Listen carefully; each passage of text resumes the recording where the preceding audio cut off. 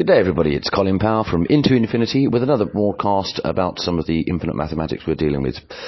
Today we're going to be talking about the density of number E, and why does a number E have that rather particular number? We're going to try and solve this in a sense by looking at the square and the triangle. As you remember, what we said before is that Aleph 0.5, if you remember, that was a half of the density of the normal numbers, or should we say there's twice as much numbers as there are normal numbers in Aleph 0.5, and we find that by just dividing the reciprocal space of a line between 0 and 1 and adding the totals up together as you go through. And you can find out more about that. But if you think about the number E, what it's kind of doing as a function, it's like taking 1, then it's taking 1 plus 2, yeah, these are called factorials, so it's taking 1 plus 2 plus 3, and it's adding all of those reciprocals together from a triangle and really trying to compress it all into a single number, a dot. You know, that's what you could see the number E is doing, yeah. So it's compressing a triangle, and when you come to rotate the number or something like that, we see the number E appearing in pi, and that's because the density function, in a sense, of what we're looking at. So you can imagine, if you look at something called inverse geometry, what we show you is actually there's a triangle will turn into a hexagon. And that's a process of inverse geometry. You can check that out. And that will double its surface area. It's a doubling factor. And we have inverse geometry that turns a diamond shape into a square. And so what you're seeing there is you can put a circle around the outside, and you can see that pi will fit around a hexagon perfectly, and that will divide pi into 6. And you can put a circle inside the square in the what we call the root 2 fractal, or the inverse geometry of the circle. You can put one inside the fractal, and you can also put one outside. Yeah. Whereas a triangle, you're just going to put one circle. So that's the difference there. We've got 2 circles versus 1. And they both plan out into the hexagon plane, and which we call 0 to the power of 3, and the square plane, which we call 0 to the power of 2. So there's a difference there, there's a discrepancy between, remember, number E is a triangle, and when it wants to try and rotate on the square axis, suddenly, there's a lot more space that needs to be accommodated, yeah? And so what we can look at then is that we can start to examine the dimensions of a triangle. And what you find is, if you stick 2 triangles on top of each other, you get square root of 3 divided by 2. So if you take one triangle running from tip to tip, so if you cut that in half, you find that from tip to tip will be square root of 3 divided by 2. And that will divide one of the lines, which we're going to have all lines of 1, so one of the lines will be divided into 0.5. So the square root of 3 by 0.5 can split a triangle in half, and we can flip that. It becomes the dimensions of a rectangle. Square root of 3 divided by 2 high, and 0.5 across. Yeah? And so in order to make that 1, what we can do is we can take 2 of those rectangles and we can glue them together. 2 of those rectangles, yeah? So in other words, we've gone into the 2 triangles, there's 2 halves, isn't it? And we've gone double density on the whole triangle now, yeah? And we've made a square. That's that double density of infinity. And on the square, let's just move over to the square a second. We're going to just divide the square with a single diagonal and cut it into 2. And we can create a square of 1. So you can see what's happening. 2 triangles making a square, and a square being formed of 2 other triangles, yeah? So 2 equilateral triangles being cut in half, making a square, and then we've got 2 right-angled triangles there, yeah? But there's a slight difference, there's a discrepancy between the size of the square, the overall size of the square, because it's not a square, the triangle one, it's a rectangle. It only goes to the square root of 3 divided by 2 high, not 1. So we've got a slight discrepancy there. And when we look at that discrepancy, what we can say is, the square root of 3 divided by 1 minus the square root of 3 over 2, it gives you a certain number, doesn't it, yeah? And that's the number we're going to look at. But first, what we're going to do is just have a look at the density ratio. So you can imagine, let's draw a diagonal across the rectangle. It'll be the square root of 2 if it's the square, yeah, going across on the diagonal. But if it's the diagonal on the triangle, it'll be the square root of 1.75. And what that's done is it's reduced it by the square root of 7 over 8, which is a funky pi number, isn't it, yeah? 7 over 8, yeah. It sort of gets in that 7 zone. You can see actually very close to 22 over 7 minus 2. But anyway, you get the idea, yeah? The square root of that.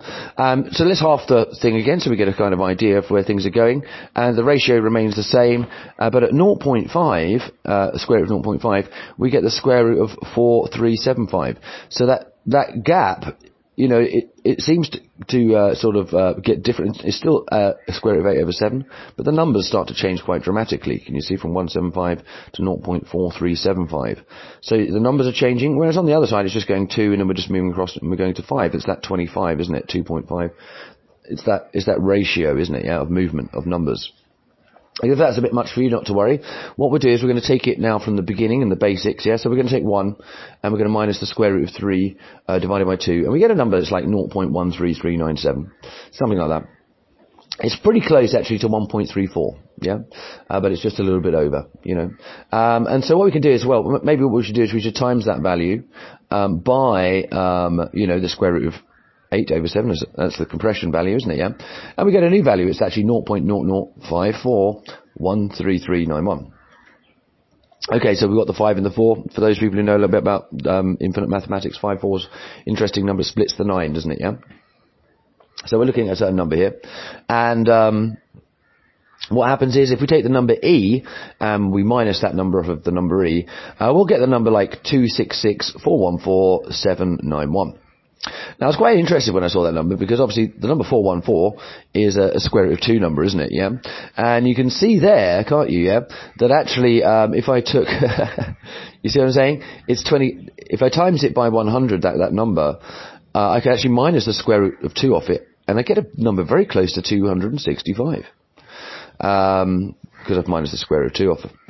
That's 6, and the 414 went, and that left us with 26. That went down to a 5, yeah? And obviously that's just 15 more points, if you imagine, more than our 250, which is 3 times 5, yeah?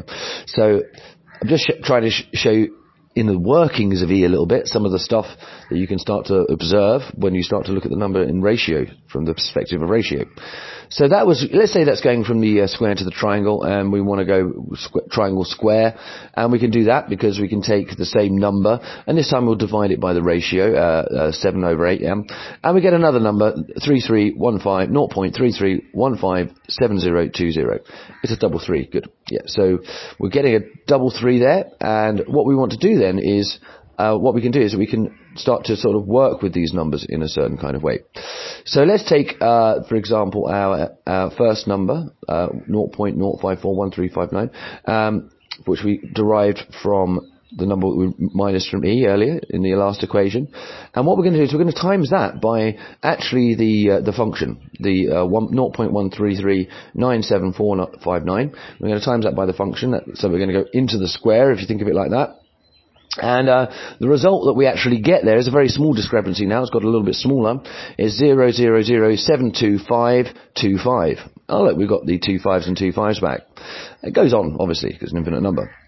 But if we divide that number by the ratio of 1.87, the ratio of square root of 8 over 7, yeah, we'll get another number. It actually goes up in value. It goes to 0.01794919. And it was those 9s that were popping up that I thought was quite interesting, because we see a lot of that in the number E. It's like 888, isn't it? That swapping, yeah. So I thought, okay, well, that looks quite an interesting number. Let's subtract it from the number E, and what do we get? Well, actually, what we get is we get the number 2.7. Then we get a 0, 0, and then it's like 33263.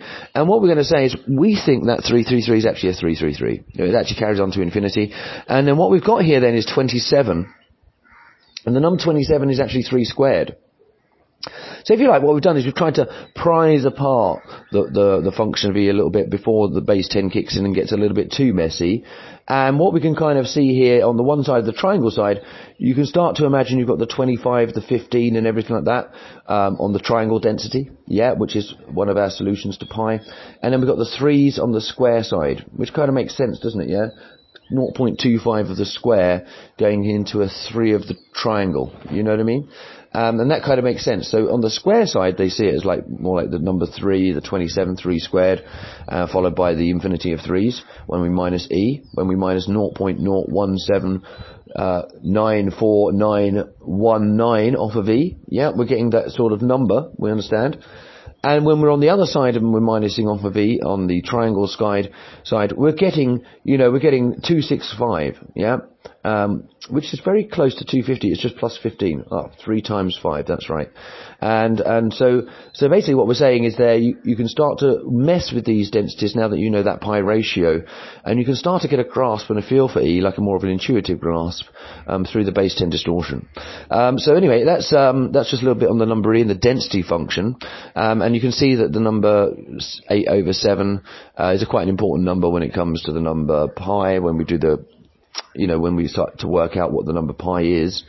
And we find that number 7, does create quite a distortion in the wave. So that's probably why we're seeing the number 2 there in that one, because it drops to 2 on the 2.7003326. Yeah, so that would be 7 interfering with that, which pumps that out from 3.